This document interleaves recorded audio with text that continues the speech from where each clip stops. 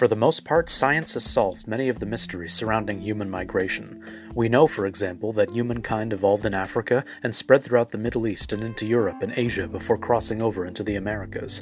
Despite this trajectory, there are still populations in remote corners of the world whose origins remain a mystery. The Ainu people of Japan, whom I touched upon in a previous episode, are genetically unrelated to other East Asian populations and continue to be studied by anthropologists the world over. The Andamanese, an indigenous people who live off the coast of India, are believed to be descended from the first peoples who left Africa some 50,000 years ago, though this remains inconclusive. Of all the human populations with mysterious origins, however, perhaps none are as fascinating and mysterious as the Basques of northeastern Spain and southwestern France. Until recently, this unique culture was thought to be directly descended from the original hunter-gatherer societies that populated the European continent during the last ice age, but new studies show that this is not the case.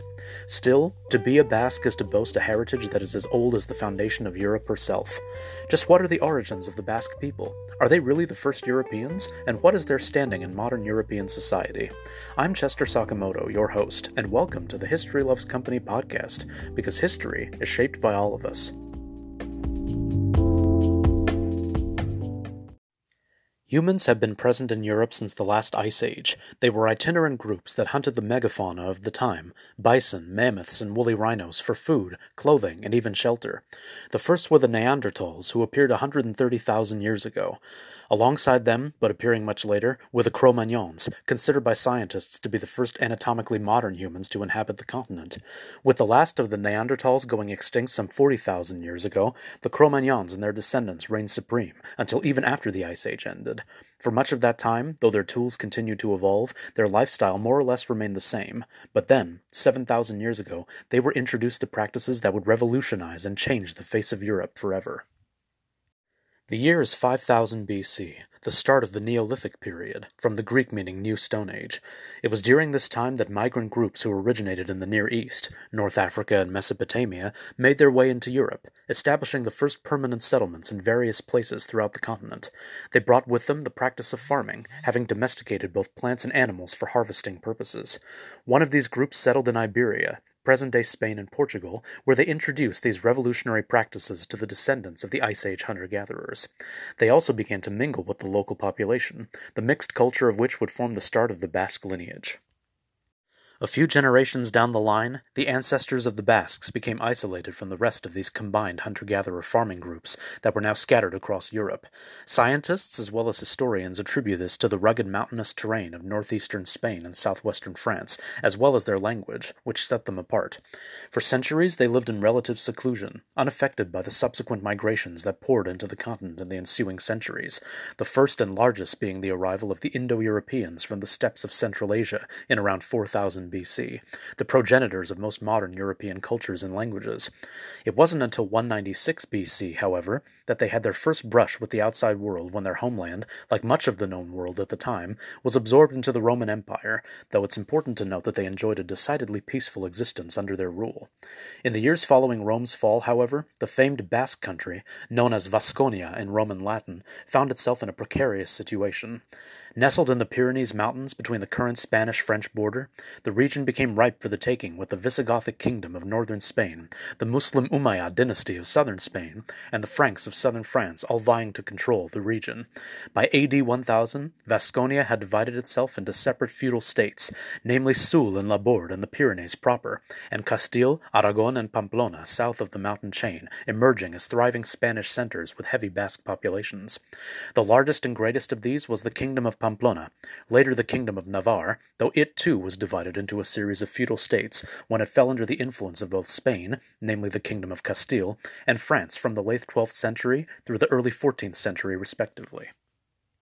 But the lives of the Basques will be turned upside down when, in the late 14th century, a series of feuds between local ruling families known as the War of the Bands broke out.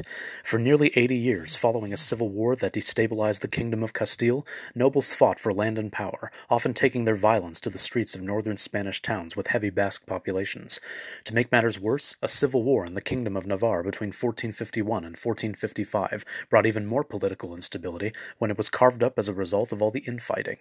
One portion of the kingdom, however, dubbed Lower Navarre, remained an autonomous Basque region, just out of reach of the Reconquista, the Christian reconquering of Spain from the Muslims and other outsiders, quote-unquote.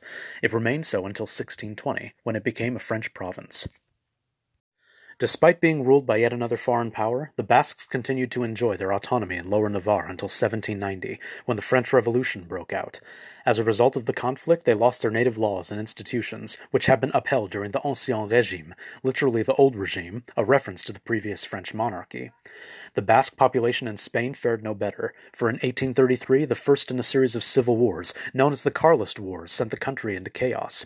A bitter battle for power over the throne, the Basques aligned themselves with Carlos V, the heir apparent, who respected their wishes for a Basque nation within the Pyrenees.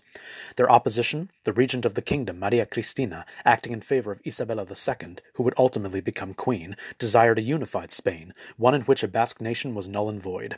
Throughout the 19th and 20th centuries, in which Spain was marred by civil war after civil war, the Basques were tossed back and forth like the ball in a tennis game, suffering a great deal of persecution under the regime of dictator Francisco Franco, which lasted from 1936 to 1975. It wasn't until 1978, when the Spanish Constitution was drawn up and adopted, that they were at last granted their own autonomous regions within Spain as part of their ancestral homeland in and around the Pyrenees. Designated the Basque Autonomous Community, or BAC, and the Chartered Community of Navarre, respectively, they boast their own parliaments, high courts, and even presidents. On the French side of the border, the arrondissement, or administrative division, of Bayonne, as well as the cantons, territorial subdivisions of Mauléon-Lichard and Tardé-sur-Aulus, are designated Basque administrative units.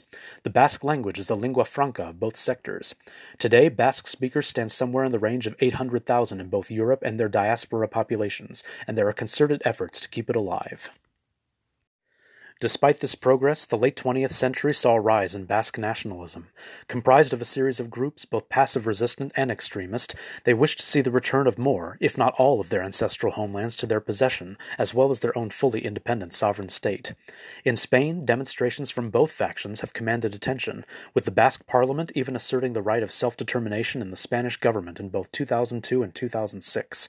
So far, nothing further has been done, but certain groups, particularly the extremist ones, have gone as far as to demonstrate their dissatisfaction by carrying out bombings and other attacks in Spanish towns and cities. Though the future of full-on independence remains uncertain, and oftentimes bloody, what is clear is that the Basques, as well as their unique heritage, are here to stay.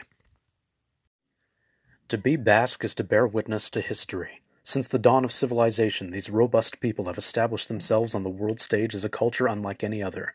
From humble beginnings in their ancestral homeland, they've seen empires rise and fall, and shifts in power for good and for ill. And yet, through it all, they've not only persisted, but thrived.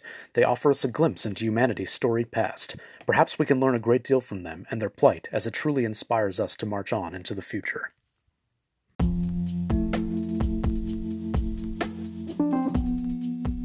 Thanks for listening and supporting this podcast. 2021's admittedly off to a rocky start, but I'm nonetheless excited for the possibilities it may hold. What are some of the things you're excited about for the new year? Follow me on Instagram at history_loves_company and let me know in the DMs. If you like what you hear and wish to support me to ensure future quality content, then please consider becoming a monthly supporter. Just go to anchor.fm/historylovescompany and click the support button, which will reveal monthly support plans in 3 different tiers. Your continued help and support are greatly appreciated, and I'm thankful for all of you. Be sure to tune in next Thursday and every Thursday for a brand new episode of the History Loves Company podcast, because history is shaped by all of us. This is Chester Sakamoto signing off. See you next week.